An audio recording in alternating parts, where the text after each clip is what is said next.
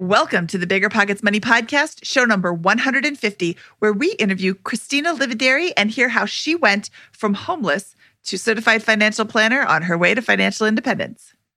I like spreading everything out, and I just want the highest probability to reach my highest goals. And how you do that is you stay diversified, you don't pay a lot of fees, and you minimize taxes.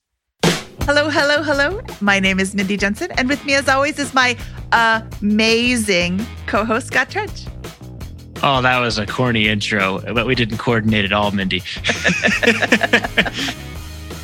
Scott and I are here to make financial independence less scary, less just for somebody else, and show you that by following the proven path, you can put yourself on the road to early financial freedom and get money out of the way so you can lead your best life. That's right. Whether you want to retire early and travel the world, go on to make big-time investments in assets like real estate, or start your own business, or just go and buy that first home that's really important to you, we'll help you build a position capable of launching yourself towards those dreams.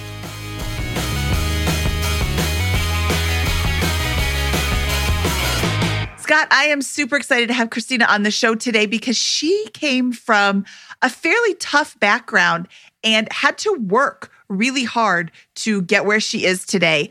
And, you know, there's a lot of people who start off with a position of weakness and are able to push themselves forward, really pull themselves up by their bootstraps. And everything that Christina has is because of her hard work, which just makes it even more valuable, in my opinion. Yeah, you can tell that she's just a really special person, you know, Division I athlete with college scholarship, you know, went to really good school there, really high income earner, learned lots of painful financial lessons, and it all seems to be coming together here. But it's just amazing to see what she's been capable of doing over the course of her career. And you have no doubt that she's going to be very successful with her new business and off to the races towards FI in a big way over the next couple of years. Yeah, I'm super excited for what's coming up for Christina. This show is sponsored by Airbnb. Did you know that I turned one of my first homes into an Airbnb? It's true. And it even helped me get the extra income I needed to launch my real estate career. So if you want to try your hand at making even more income with your property, Airbnb is the place to be. Your home might be worth more than you think. Find out how much at airbnb.com/host. When it comes to financial guidance, you got to trust the source. It's why you listen to this podcast. When Mindy and I want to upgrade our wallets, we turn to NerdWallet. Scott's right. Their expert team of nerds dives into the details to help you find smarter financial products. Before NerdWallet, Mindy and I were paying for vacations in cash, missing out on miles, and not even knowing what we're leaving on the table. But now we're flying through the skies for free, thanks to our new cards with more miles and upgrades than ever. So if you want more travel rewards, hotel upgrades, or airport lounge access, no matter where you go next, let NerdWallet help you make it happen with a killer travel card. Don't wait to make smart financial decisions. Compare and find smarter credit cards, savings accounts, and more today at nerdwallet.com. NerdWallet. Finance smarter. As with all cards, credit is subject to lender approval, and terms of each credit card issuer apply. You're trying to close on your next rental, so why is your insurance company dragging its feet? With long lead times and never-ending paper forms, it's no wonder it takes forever to finally get a policy. Modern investors deserve better. They deserve Steadily.com. At Steadily.com, you'll get fast, affordable landlord insurance available online 24/7 in just a few clicks. You can even get next-day coverage, which takes just minutes, by the way, to obtain. And you can do it all from your phone. Steadily was founded by landlords who created insurance products tailored to the unique needs of this industry. It's their sole focus, and that's why landlords nationwide consistently rate them 4.8 out of 5 stars. So whether you've got a single-family, short-term, or multifamily portfolio, Steadily.com can secure the best coverage at the best price to protect your properties. Discover how Steadily can save you both time and money on your rental property insurance. Visit Steadily.com for a commitment-free quote tailored to your needs today. Christina Livideri from Mana Financial Life Design. Welcome to the Bigger Pockets Money Podcast. I'm so excited to have you with us today. Thank you both for having me. I first met Christina at the Mamas Talk Money Summit, and the talk that you gave was just so inspiring. I was super excited to be able to get you on the show today. Let's talk about your money journey, because it hasn't always been super smooth and roses. And I think that's where you learn the most, is from people who have experiences that kind of sucked, frankly. Oh, spoiler alert. Thank you for putting it bluntly. No, I mean, I think that's a big part of my money journey is my story around money. And it starts from a very early age. When I was just 7 years old, I immigrated here from the Philippines. And I was within about 9 months of being in the Philippines, or being in the United States, rather, my biological father took off and took with him our security and stability. And he fled to his home country of Venezuela. And so he left my mom, my sister, and I alone in this foreign country, not really being able to speak English, and just really without and also undocumented. So it was a very tough few years. And so for the first few years of our life here, we were living homeless and out of cheap motels. And so that was really the beginning of my money journey. So, for the first few years, it was fraught with instability, moving around. But luckily, my mom ended up, finding a great job, because she also happened to be an executive chef. So she was able to get some stability. She found her now husband, my stepfather. And throughout my teenage years, I was able to work hard at school. And I was able to also get a scholarship to play water polo at Bucknell University, where I went to school. And so I went to college. I went to the East Coast, a completely strange and foreign land for me. And 3 years into my college water polo career, I tore my rotator cuff, which meant that I lost my scholarship. And I had these big dreams to become an international litigator at the International Criminal Court and to change the world and to fight the good fight. But unfortunately, I looked up the cost of law school, and I realized that after I graduated from undergrad, I'd have $100,000 of student loan debt. That's what private liberal arts colleges cost back in 2006. So I had to face the reality that for, starting June of when I graduated, I owed my student loans $1,000 a month. Going back here a second, you tore your rotator cuff your third year in college? The beginning of my junior year. Yeah. Oh, and so your scholarship got revoked for that year? Correct. Yeah, because we were a spring sport, and so fall was when I tore it. Oh, geez. Yeah. Okay, so then you took on the 2 years of student loan debt, which equated to about $100,000 at That's expensive. Correct. Okay, and during that period where this was coming, did you while you were in college here, did you work, or how did you sustain other lifestyle expenses outside of the cost of education there? Great question. So I did work study. And so, my parents still, they're restaurant owners. So, very, very middle class. And so I definitely needed to find some pocket change any way I could. And so I did apply for the work study program when I was at school. And so I went to school, played water polo, and then I actually worked at a senior center in Lewisburg, Pennsylvania. Oh, okay. Awesome. Well, I love that. I think that's a great creative option. And a lot of those work study programs, I don't know about yours, allow you to actually just work on homework for most of the time, depending on it. Like sometimes you're supervising the library or whatever. It can depend on those types of things. Yeah, I definitely did work, but I also did fun activities with the seniors in there. It was awesome. Well, great. So you graduate in this position of $100,000 in debt. It sounds like you didn't accumulate a lot of other personal debts like credit card debt, or was there anything else that was layered in there? No, thankfully, that was all the debt for the time being.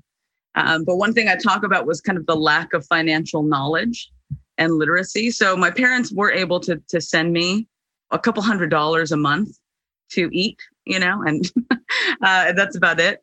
But I definitely had Lewisburg, Pennsylvania is a very small town. So there wasn't a lot of temptation outside of eating and like going to school, basically. Okay. And so you graduate from Bucknell and you've got $100,000 in debt. What happens next? How does your financial journey progress from there? Yeah. So once I learned of that payment, so that $1,000, so basically we tell this to all of our clients, for every $10,000 in debt that you take on, it's about $100 a month, after school. And so once I learned that, I immediately stopped studying for the LSAT and I started going to networking nights. So Bucknell, being a small liberal arts school, had a great alumni network. And so I went and I realized that I needed to find a job that was going to pay me the highest salary going out of school if I wanted to live in New York City and kind of do the things that I wanted to do. And so outside of law school, what I wanted to do was live in New York and kind of experience like the Carrie Bradshaw dream. So I went to the Bucknell networking nights for finance, knowing that finance at that time, so again, it was 2006, right before the crash of 2008. And so there were plentiful finance jobs. And so I went there being a poli-sci and Spanish double major, not knowing anything about business and just going out and saying, are there any companies that any sort of Wall Street firms that would hire someone like me? And so I did find one. So back in that time, there were the traditional trading shops. There were also the investment banks, but there were also asset managers at that networking night. And so I found a firm that sold mutual funds to financial advisors, and they didn't require any sort of business background. They just wanted to make sure that you could make dials and make friends. So I found that job, and I actually was the individual that was hired out of Bucknell for that firm. Awesome. Okay, so you get hired out of Bucknell for this firm, and how does your money story progress there? Are you able to begin making a dent on that student loan debt, or how do you begin managing your money? I would say that I'm very honest about my money journey. The 20s, by the time I was 30, I paid off all my student loan debt and I bought a house in Los Angeles. So at the very end, it was great. But throughout that, I know we talk about money mistakes later on. I'll be happy to share that. But I had no idea what credit card debt was, right? And so for the first, right after school, I got this job where I had income all of a sudden. And so you get credit card offers. And those credit card offers say you get this X amount of credit limit and go ahead and apply. So I applied for a couple. And 6 months into my stint in New York City, living the high life, buying cupcakes and buying shoes, I literally had racked up like $15,000 of debt. Had you paid off any of your student loan debts? Were you just paying the minimums on those, or were you? I was paying the $1,000 a month at that point. Yes. Okay. Yeah. So the credit card debt all of a sudden became this like looming thing. And for the first few years, because I was working on a kind of like a bonus structure, so I had traditional salary, and then every quarter I'd get a bonus. What I started doing was I'd start paying off my credit card debt with every bonus, right?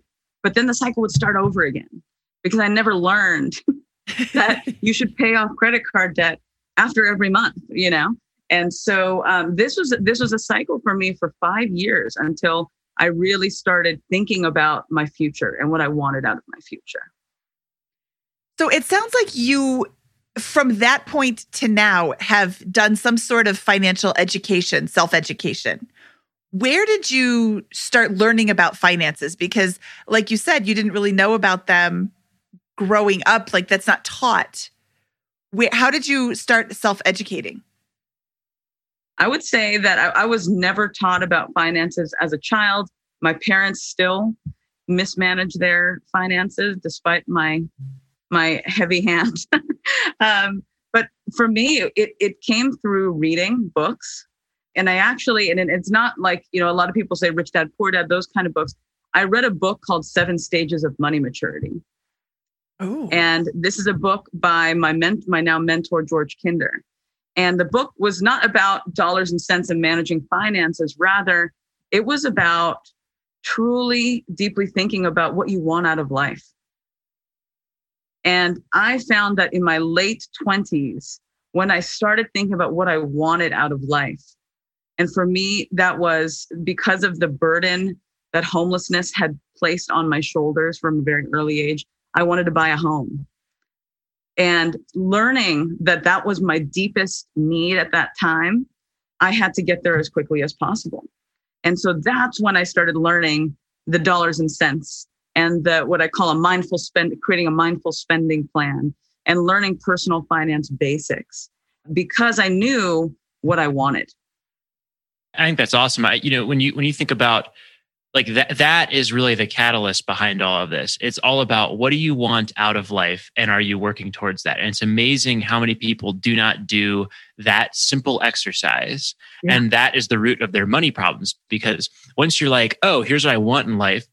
Okay, now it becomes very clear how I need to use money as a tool to create that future reality, whether that's you want to be working this job or climbing the corporate ladder, whether that's you want to buy a home, as simple as that, or whether that's you want to be financially free and traveling the world like Bryce and Christy from Millennial Revolution or whatever. It's however you go about setting that up. So I think it's fantastic. You started with that. When did you read that book and make those choices about or come to that understanding?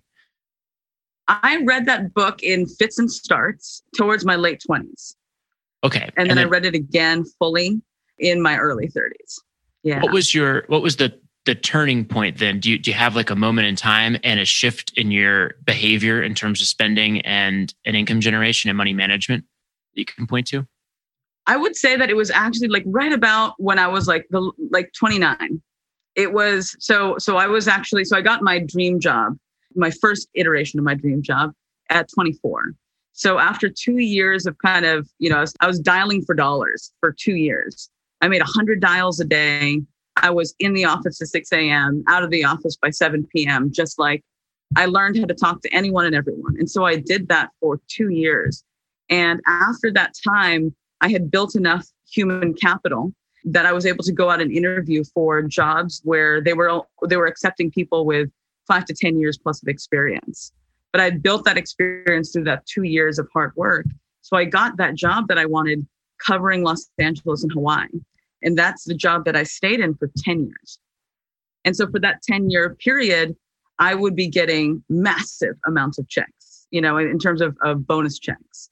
And again, the first couple of years, it was so silly. I mean, again, biggest money regret, right? Like not doing anything with that money. But it really around my late 20s, when I started reading about the 7 stages of money maturity, I realized I wanted to buy a home. And so it really came, I remember because my birthday's on November 15th. And that was the day every year that I'd get my biggest bonus check. And so it was basically my 29th birthday when I got that big bonus check. And I was like, I'm not going to spend this money. I am going to put this away in a savings account so that I can put a down payment on a house next year. And so I bought my first home at the age of 30. A couple questions here. One is, what was this job that you're working at for 10 years covering Hawaii and California? It's called a wholesaler. So it's a mutual fund wholesaler. So okay, so you're selling mutual funds to financial advisors who operate out of those states. Okay. Yes. Awesome. And so and then when you say massive amounts of checks, what were these things going towards in terms of spending? Do you remember the specifics of what you're spending on? In my 20s, it was paying off credit card debt. So it was still that kind of rat race of I accrued the debt for a quarter and then I'd pay it off in one big chunk. And what it went to, I mean, cars, clothes, nice dinners out, treating my friends. Yeah, treating my friends to a lot of things. Being, that I am a very generous person. And so I saw a lot of my friends struggling, making, $50,000 a year. And I was making a lot more than that. And so I'd, take them out to fancy dinners, that kind of thing. Okay. And then at 29, when you had that first one, you're like, this time I'm not spending it. Where did you put it? How did you begin managing your money differently from that point? And so this was just a savings account. I just put the money into a savings account that I couldn't see every day. And I mean, again, I was in asset management. And that's the kind of the big thing that I try to tell people. I was already at this point, I'd been working for even like 6 years on Wall Street. And I still didn't know anything about brokerage accounts or about, I maxed out my retirement every year. That's what I did, which I'm very glad that I did. But I didn't know how else to maximize my money. But also knowing that I wanted to buy a house in quick order within a year. the plan was basically to collect all of my bonuses to put a down payment on a house the year after. Okay, so we just had a good talk, and we had a great discussion about how it's just like amazing how smart people who work in the finance world or are heavily involved in math, engineers, these types of folks, sometimes just completely miss the basics of personal finance and money management here. So It's just kind of like, I it's amazing to me that happens. So if you're listening to this, don't feel bad if Please don't feel bad. Haven't thought about these things in your life, because like even folks who work in the industry specifically about wealth management, selling the products that, to invest in to build this wealth, sometimes don't put two and two together for years in a row. Even though they're smart, making great incomes, those types of things, clearly solving problems in the market. I don't know. It's just like an interesting paradox that we get, that we hear about frequently. It's also because there's also, as I learned in my 30s, that there are very different segments of finance. People think of finance as one big black box, but in fact, like investment bankers, I've seen them blow huge bonus checks, right? Because again, they don't know the basics of personal finance, or they're not masters of personal finance. They're masters in taking their own risks in a specific type of portfolio. So there's investment banking, there's asset management, which is what I was in, which is managing other people's money for different types of risk. But then personal finance, that's why certified financial planners exist, right? Is because we as CFPs are uniquely trained to figure out people's personal financial lives and put the puzzle pieces together. Yeah. So it sounds like we're at the point in your story at 29 where you're not quite a master yet, but you're learning some lessons and beginning to put some things together. Is that right? That's right. Well, before she beats herself up too much, I've heard some pretty good gems here. I heard her in college say, unfortunately, and I don't agree with you, I think it's fortunately. You said, unfortunately, I looked up the cost of law school. There are people who go to law school without looking that up and incur all of those debts without perhaps having the passion to do this full time. Like I went to school for fashion design. I have said multiple times that was not the correct choice for me. And you knew that it was $1,000 a month student loan payment. Other people are just like, whatever, I'll figure out how to pay for it later. So don't beat yourself up too much. You were also maxing out your retirement plans. That's a good thing. There's a lot of people making your money paycheck to paycheck, blowing every dime of it and not having enough money. I don't have enough money to save for retirement. Yeah, you do. If you're making this big, big, big money, just because you're living paycheck to paycheck doesn't mean that you don't have enough to save for retirement. You're just choosing not to. So you're still doing a lot of really good things. Thank you, Mindy. Christina's killing it. And just so you know, I say, like, I talk about the underbelly of my story for a purpose, right? I do this because I want people to know, Scott, just as you said, if you're listening to this, everyone makes money mistakes. And especially because money had been such a taboo topic, and in many families still is, to talk about and educate people about. And so this is something that I'm so passionate about today. And I think we're going to go through this in terms of my evolution. But the 30s, that 30th year was really the turning point. Nice. So what happens in that 30th year? Oh man, what happened in the 30th year? Besides being broken up with, and just realizing, wow, like I'm just a whole different person. I went through a complete evolution. So, I was broken up with on my 30th birthday, and my heart was broken. We'd been together for several years, and I went down into the deep hole that is sadness that I believe everyone should experience, because that's when the greatest ahas in life happen. And I realized I need to do something about my life. What am I doing in my life? And I realized that selling mutual funds to financial advisors was not what I wanted to do for the rest of my life. There's many reasons we can talk about just on a technical side about mutual funds versus exchange traded funds. But really for me, it was just, I wanted to help people. I wanted to help individuals and really gain that path in life that I was starting to find for myself. And so I put myself on a path to do a couple of things. Number one was to get my CFP designation, Certified Financial Planning designation. I knew that is the gold standard for personal financial planning. And so if you ever work with an advisor, I always say like, it has to be a CFP. So I put myself through that because what it would take was a couple of years of work, studying while working full time at my same job. Then I had to go pass that rigorous test that is the CFP exam. And then I also simultaneously wanted to become a registered life planner, which is a designation. It's a subset of the CFP community that are really trained by George Kinder's Kinder Institute of Life Planning, meaning that I'm uniquely trained to really understand people's most important values and aspirations in life and connect it with their money. And so I went through from 30 to 35 was really my education while working full time. During that period, which, I think it's a great, painful, but a great way to kind of figure out your vision for your life, basically there.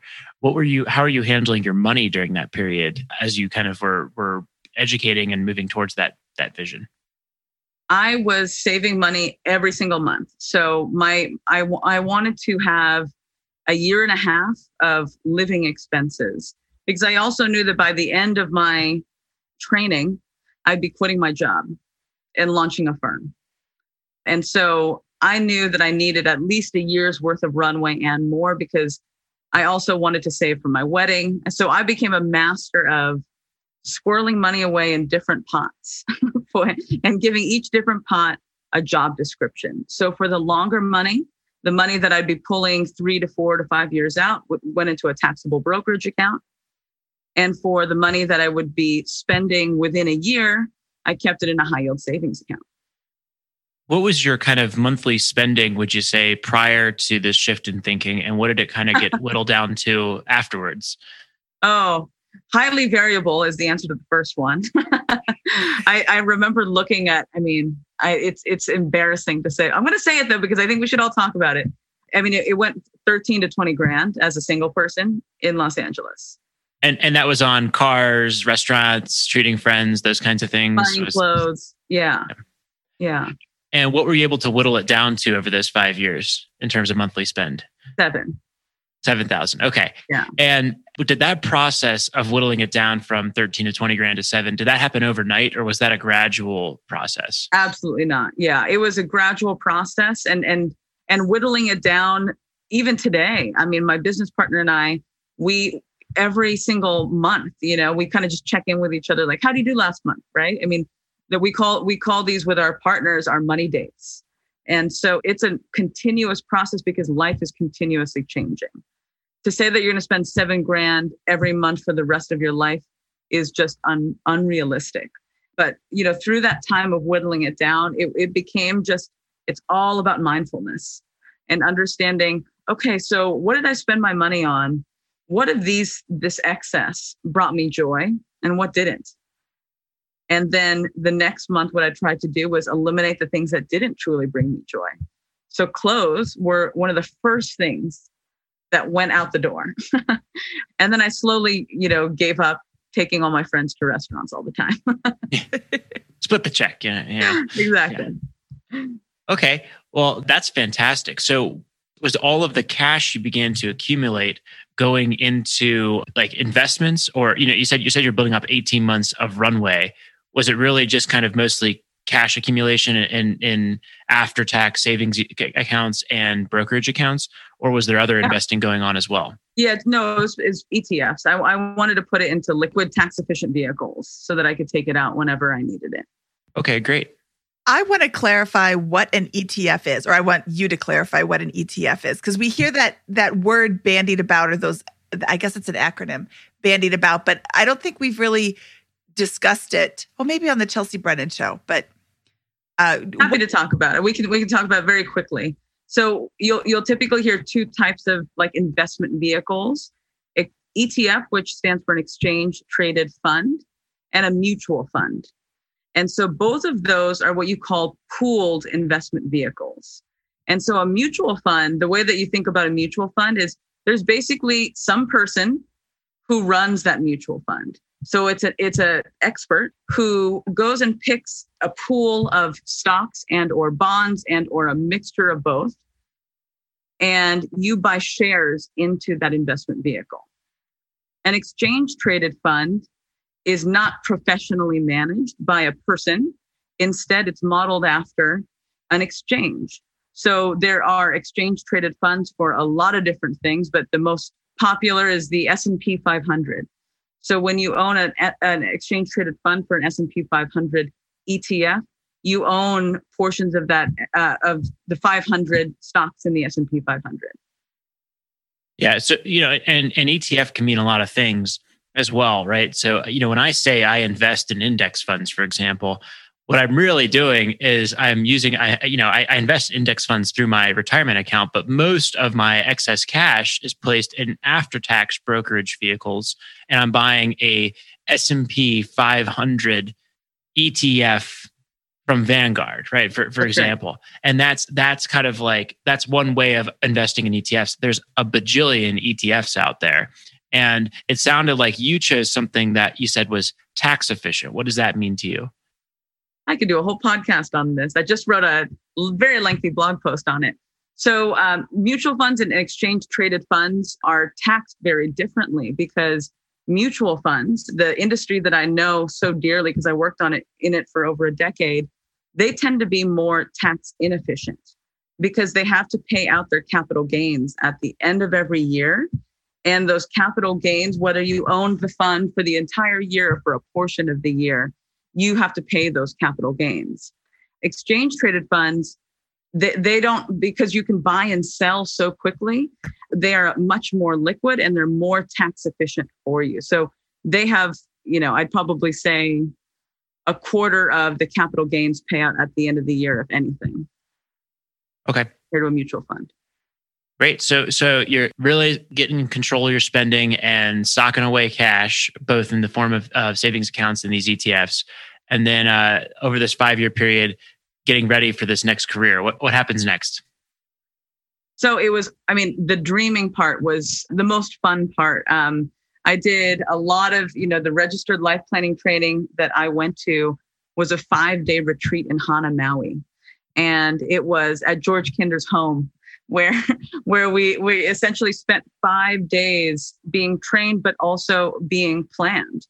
And it was all about this 2-year transition from 2015 to 2018, actually, when I would be leaving the only job that I really knew, as an adult human being, and jettisoning myself into a whole new career as a registered investment advisor and a firm owner. And so that 5-day retreat was really the beginning point of how it was all going to play out. And in that time as well, I found the love of my life. I got married. And so all of that happened within a very short amount of time. And so just on the money side, so I saved up enough money so I didn't have to be paid in that first year of firm ownership. And I also saved up enough to pay for my own wedding in Mexico. Awesome.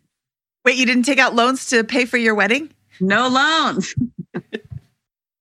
Remember when you had to pay to get a lead's phone number? It was like the dark ages until Deal Machine made skip tracing a thing of the past. Now, with your Deal Machine plan, you'll get unlimited access to phone numbers and contact information for no extra cost. That's right, get high-quality, reliable information trusted by leading financial institutions, all fully compliant with the federal Do Not Call list. Explore over 150 data points, including age, gender, marital status, occupation, and a ton more. Trust me, this is the data you need for off-market deals. With new filters, people flags, and color-coded phone numbers, lead management just got a ton easier. Ready to step up your investing game? Sign up for a Deal Machine plan today and gain immediate access to this unlimited treasure trove of contact information and phone numbers. Just head to dealmachine.com/BP. Transform your lead generation and deal-making strategies with Deal Machine. Sign up today and start exploring the unlimited possibilities at DealMachine.com/BP.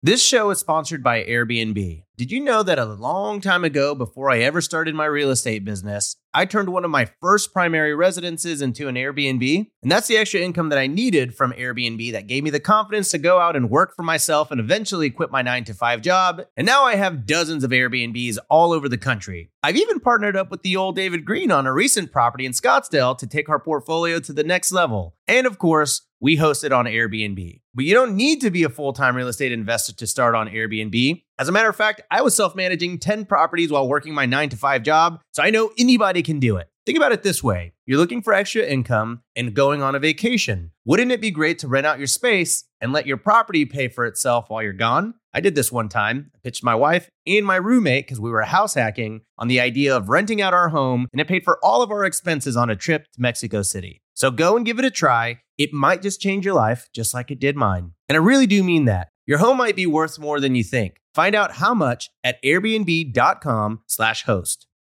Real estate investing is great, but for some, the tenant phone calls and clogged toilets aren't all that attractive. So how do you invest in real estate without getting your hands dirty? Invest for truly passive income with Pine Financial Group. Pine's mortgage fund offers an 8% preferred return and an attractive profit split, with 70% of profits going to the investors. You'll earn passive income by participating in lending to house flippers. And it's secure because senior lien holders, that's you, get paid first. Their rigorous underwriting process and the backing of the physical asset provide additional security in case of borrower default. Plus, by investing with Pine Financial Group, you contribute to the revitalization of communities by redirecting your funds from Wall Street to Main Street, supporting local economies and generating profits simultaneously. This investment is reserved for accredited investors, but if you are not accredited, Pine Financial has options for you too. Don't miss this opportunity to back Main Street over Wall Street and start earning passive real estate income. Learn more about investing with Pine at pinefinancialgroup.com/BP. That's pinefinancialgroup.com/BP. Deciding how to invest your capital can be extremely challenging, especially when the market is constantly changing. That's why it's never been more important to partner with a company that has a great track record.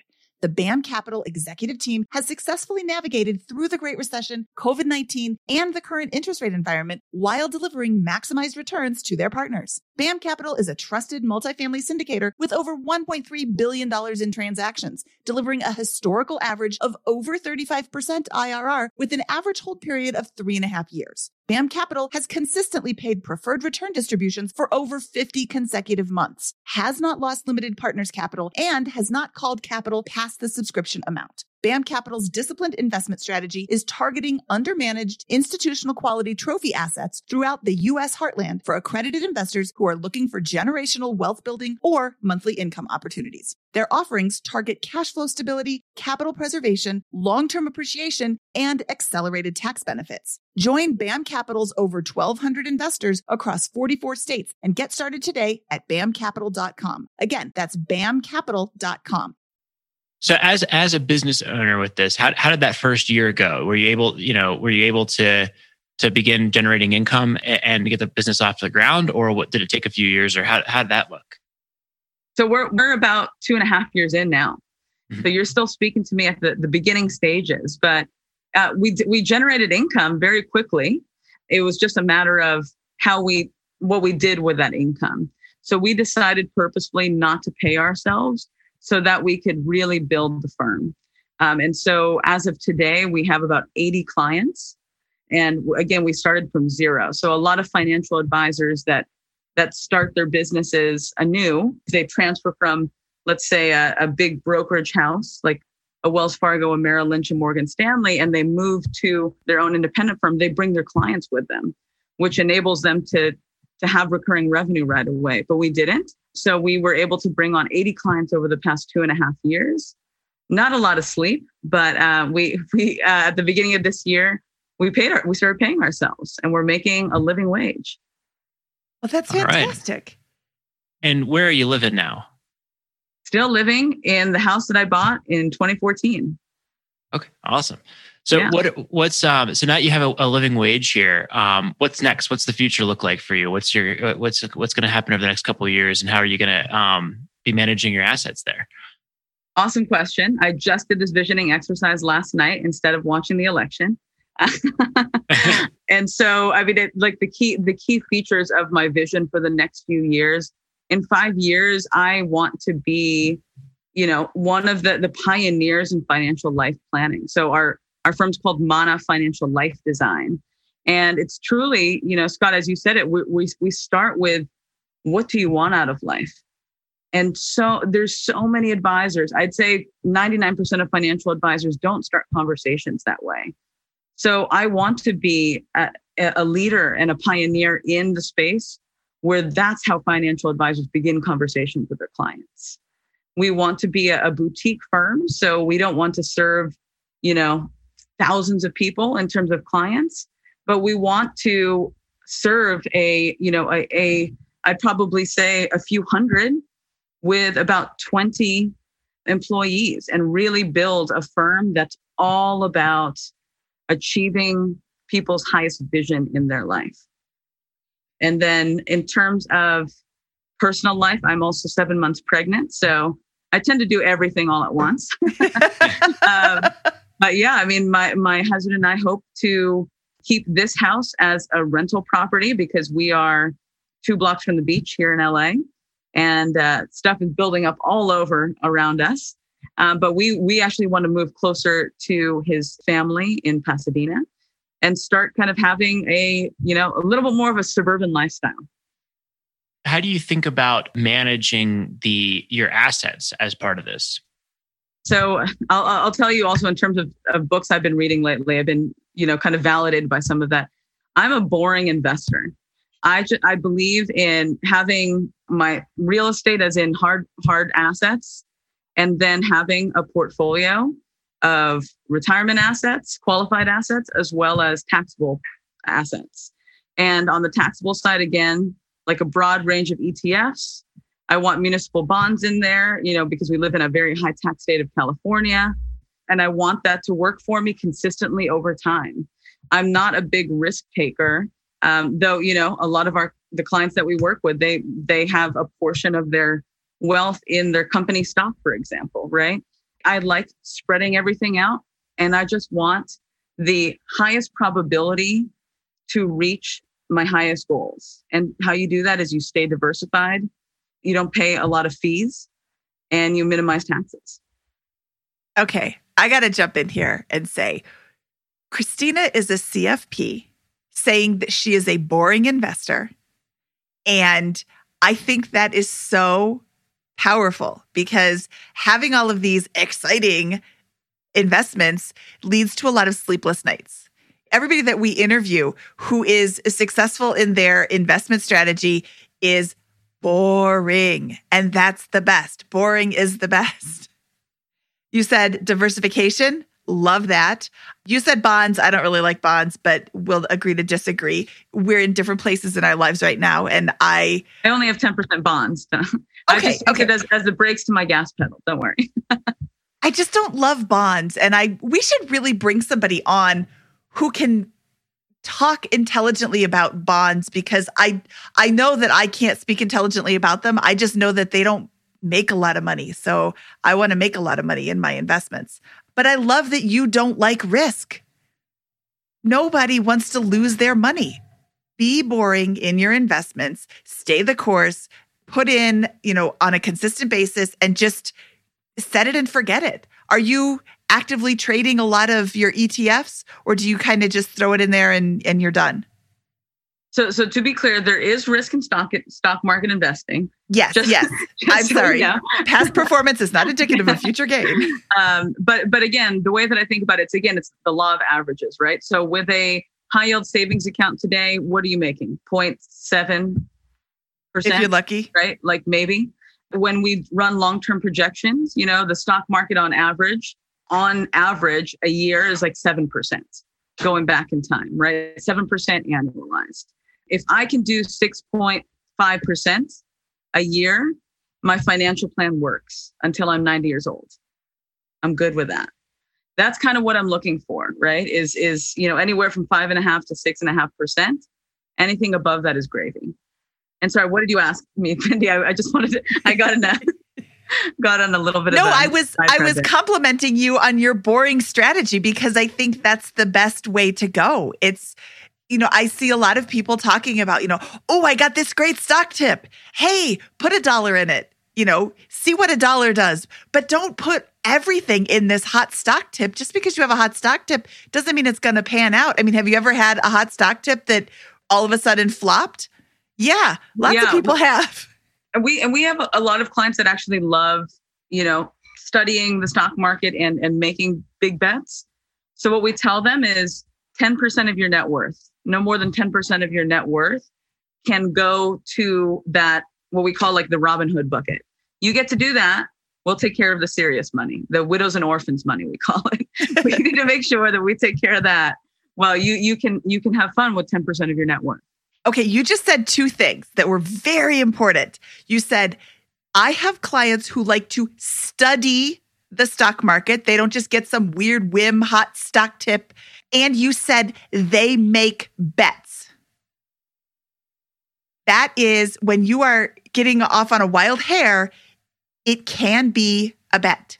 And 10% of your total net worth is not the same as throwing it all in on red. So I love that. So I just want to reiterate that part. Thank you.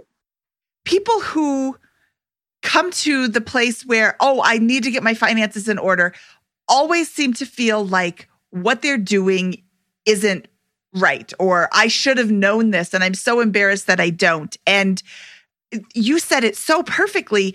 Everybody makes money mistakes. Every single person makes money mistakes. Even me, even Scott. Scott. Sorry, I'm not trying not to laugh. Scott didn't want to participate in credit card hacking because he got like 2% cash back on his credit card or something. And now he makes significantly more by just opening up credit cards for the bonuses and things like that. Love it. But that's still, that's a great money mistake to have. Oh, I just didn't take advantage of something. But, there's lots of people, everybody makes money mistakes. And to hear from somebody who is in the space now, who also made money mistakes and learned from them is so powerful. It helps people really figure out that, I'm not doing such a bad job.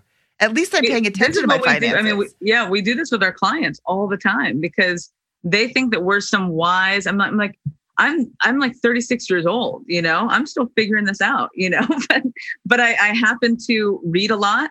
I surround myself with very smart people. We're all going to make mistakes, but what we can do is make the most educated decisions based on what we know. And because we spend all day, every day living and breathing in this space, we can help you make the most educated decisions.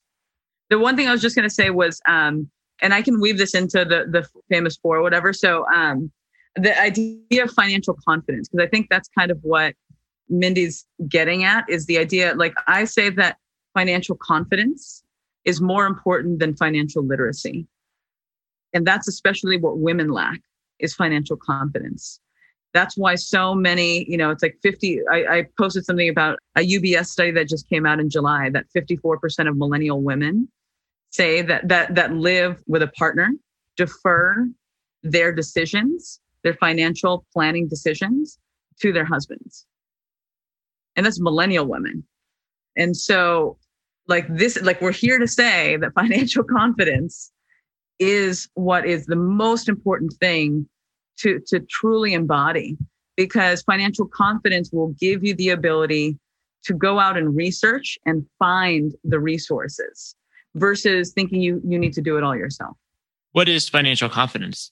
How do you define it? I think it's the innate knowing that you don't need to know everything. Oh, then I don't have financial confidence. I want to know everything. How do you get financial confidence? I am starting to realize that. I think it's the journey that we're all talking about here. It's the revisiting your past and understanding that everyone makes mistakes and that you too have made mistakes, but instead of criticizing yourself for it, learning from it and saying, what else can I do? What's the best next step? And so for a lot of people, the best next step is to find an expert that they can trust, right?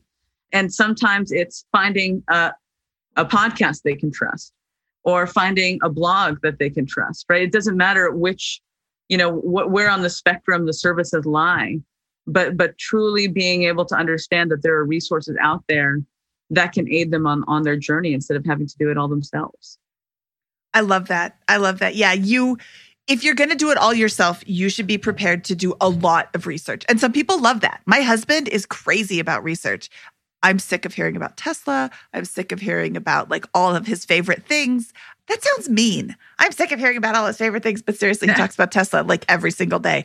Ooh, do you want to watch self-driving car videos? No, not even a little bit. We're good. You watch them. Yeah. I've seen cars drive all the time. It doesn't matter to me who's driving behind the wheel, but he is confident in his research. He loves doing the research. If you want to, do all of this stock picking and, if you really want to do this all by yourself, you have to be prepared to embrace the research or be prepared to embrace losing a lot of money. Well, and so let's add one more part of that definition of financial confidence then. So the financial confidence to talk about money. Love that. Oh, I love that. Yes. And have the financial confidence to talk about money and not be ashamed. Everybody has made money mistakes. Come in our Facebook group and talk about your money mistakes. Share what you've learned from your money mistakes because, that's kind of the whole reason that Bigger Pockets exists, because we want to share with people how to invest in real estate, more specifically real estate, but how to invest in real estate. And you don't need to learn all of these mistakes from the School of Hard Knocks. Learn from me. Learn from what I did wrong in my last flip. Learn from what I did wrong when I screened my tenants. Learn that, this is a really good indicator that this person is going to be a terrible tenant, and then don't rent to that person. Or learn that this is a really good indicator that this person is going to be a great tenant, and pursue people who fit that need. You don't need to learn all of this from scratch. Learn from other people's mistakes. Talk about money. I'll get off my soapbox now. But yes, I love that. Okay, well, I think this has been super fantastic. Christina, thank you so much for sharing your journey with us, but we're not done. We want to look into we've kind of talked about your investments. You've got a little bit in real estate. Well, I live in LA, so it's a lot of bit in real estate. And you bought 6 years ago, so you have a lot of bit in real estate. Yeah. And then you've got ETFs and retirement accounts. And retirement accounts are also invested in ETFs. Okay. Shout out to my business partner who actually manages my money because she's the CFA and we run an impact portfolio. And so we actually eliminate fossil fuels, which this year has been amazing for our portfolio, as well as promote gender equity in our Mana's impact portfolio. So all of my additional retirement assets are in our impact portfolios. Okay. And then currently, in terms of annual spending, how much do you keep on hand? Like in months? I'm not looking for a dollar amount. In months, 6 months. Okay. For my husband and I. Yeah. Okay. And he has a full-time job. He's also a business owner. Okay. So so full-time, yes, but also, it's kind of that freelance LA lifestyle. And how much cash do you keep on hand for your business in terms of month? So that's a little bit more of a complicated thing because we also have investors that we're going to be paying off next year. So we have much more than we typically keep. But for us, it's a year of like operating in terms of cash. But we're also, we have a little bit more cash than that right now at this moment because we are planning to pay down the investors to gain more equity in our business. Okay. Great. Well, I think that we have covered everything about your story. Would you like to share anything else before we move on to the famous four? I think we've covered it. Thank you both. Okay. It's time for the famous four. These are the same 4 questions we ask of all of our guests. Christina, are you ready? So ready. What is your favorite finance book? I think I know. Well, because I already gave a nod to my mentor, George Kinder, I'm going to throw a new one in there. Oh, because okay. this book just came out and I'm literally obsessed. And Mindy, I know that you subscribe to our newsletter, so you probably saw my homage to it. But Morgan Housel's Psychology of Money. Yes. I need to get Morgan on the show. That book is Please amazing. Get Morgan on the show. Oh my gosh. Love. I haven't That read it. I'll have to book- check it out. Oh my goodness, Scott, it is amazing. So I came into the personal finance space in like 2013.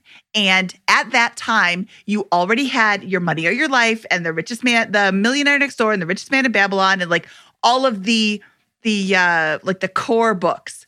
And when I was reading Morgan Housel's Psychology of Money, I'm looking through and I'm like, this is one of those books that's going to become the core personal finance books. And it's like, I'm excited that I'm able to read it when it came out, as opposed to like, oh, it's 10 years old. I already know everything in there. Like, it's such a good book. I'm sorry. I'm going on That's and on awesome. about I it, look but forward it's to like, reading it. it's a really awesome book. Morgan, hit me up. Okay. What was your biggest money mistake? So the biggest money mistake, I'd say it's what we were talking about in my 20s, spending a lot of what I made, right? And not thinking forward to what I wanted in the future. And not just, 3 years in the future, but 5 years in the future, 10 years in the future. So if I could do it all over again, which I can't, that's what I would do. But I would just urge, I hope that money mistake teaches everyone that you should dare to dream and think about what you want in the future, and then construct an elegant structure to managing your money around that dream. Awesome.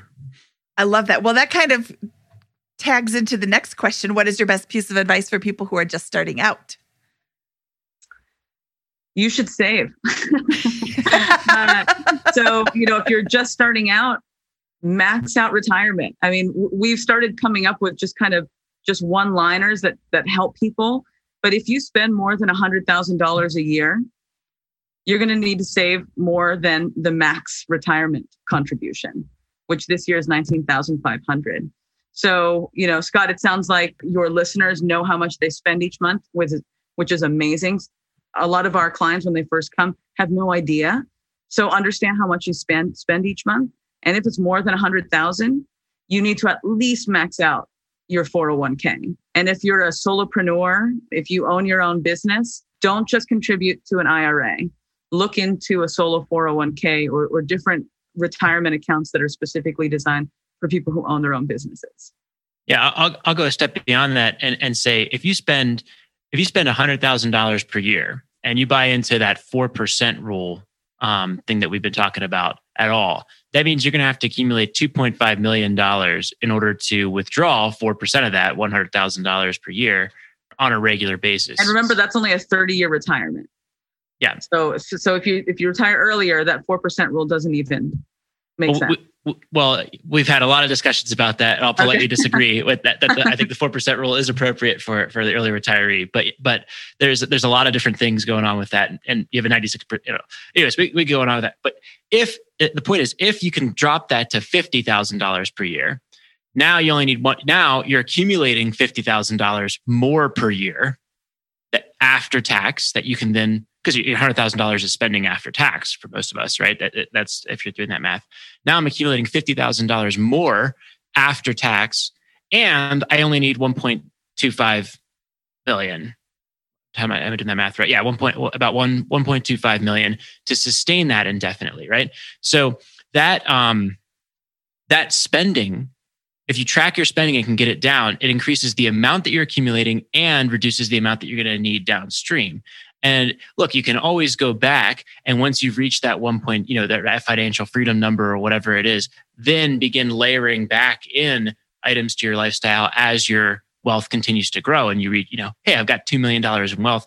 I only spend $50,000 a year. Now I can bump that spending up to $60,000, $70,000 a year, and I'm still in this state of perpetual freedom with those types of things. So, love that concept of the hey, track your spending, know how much it's going to be, and understand how that's going to have big mathematical implications on your ability to retire.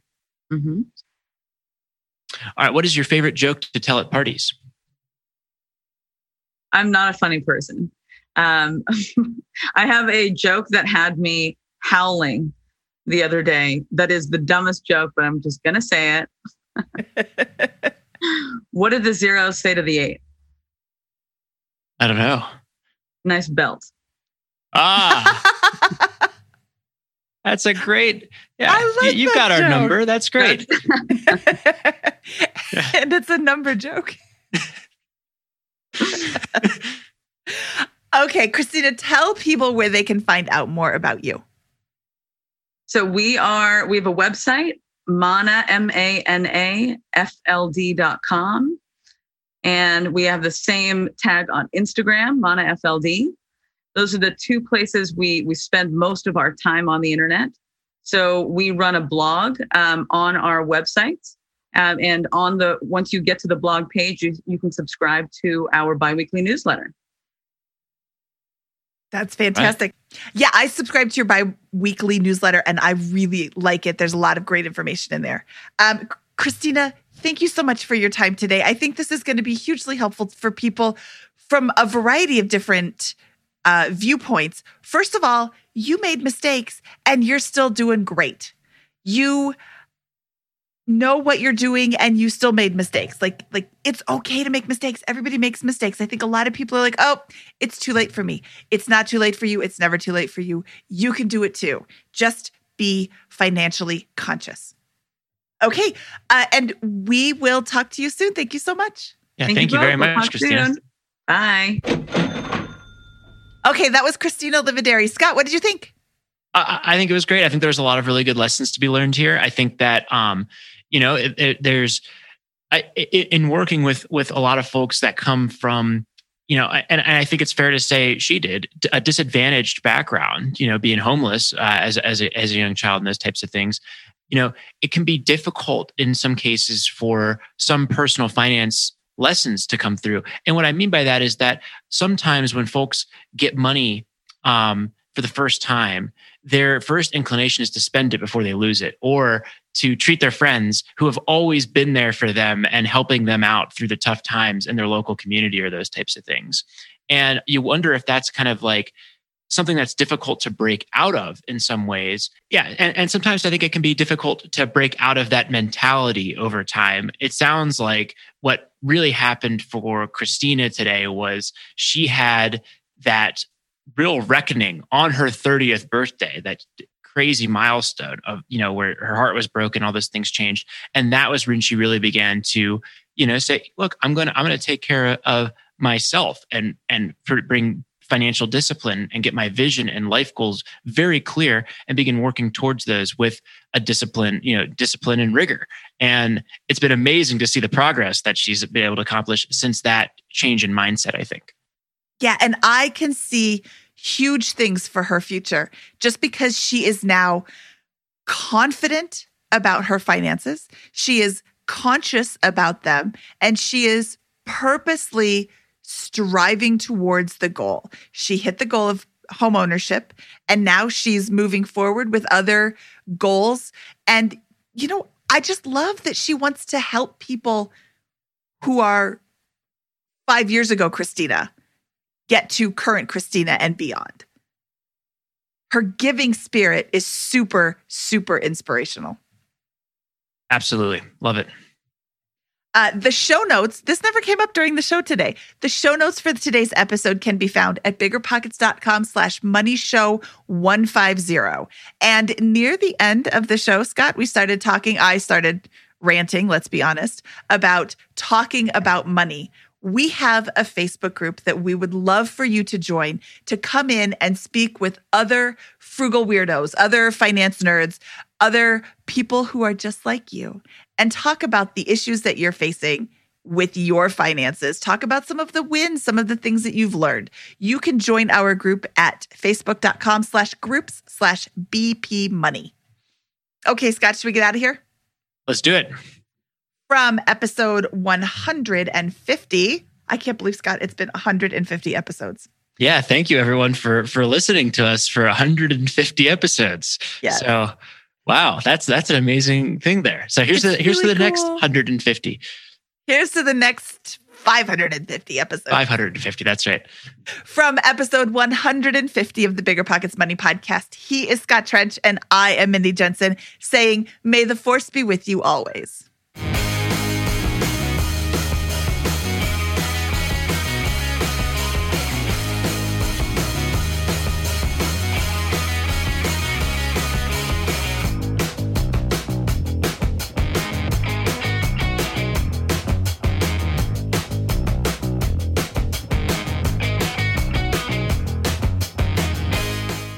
The market is changing, and finding your way can be tricky. Rates shift, headlines whirl, but your goal hasn't changed. You want financial freedom, and the best investors know it's not about timing the market, it's about time in the market. If you're ready to get into real estate investing or take it to the next level, finding an investor-friendly agent is your next step. With the Bigger Pockets Agent Finder, you can find the right agent in minutes. Just head to biggerpockets.com/deals. Enter a few details about what and where you want to buy, and boom, instantly matched with an investor-friendly agent who fits the bill. These local market experts can help you navigate the neighborhoods, analyze the numbers, and take action with confidence once and for all. This free resource is only available at biggerpockets.com/deals. Get an agent, get the deal, and get closer to financial freedom at biggerpockets.com/deals. That's biggerpockets.com/deals to find your investor-friendly agent today. The content of this podcast is for informational purposes only. Past performance is not indicative of future results, and all host and participant opinions are their own. Investment in any asset, real estate included, involves risk. Use your best judgment and consult with qualified advisors before investing. Only risk capital you can afford to lose. Bigger Pockets LLC disclaims all liability for direct, indirect, consequential, or other damages arising from reliance upon information presented in this podcast.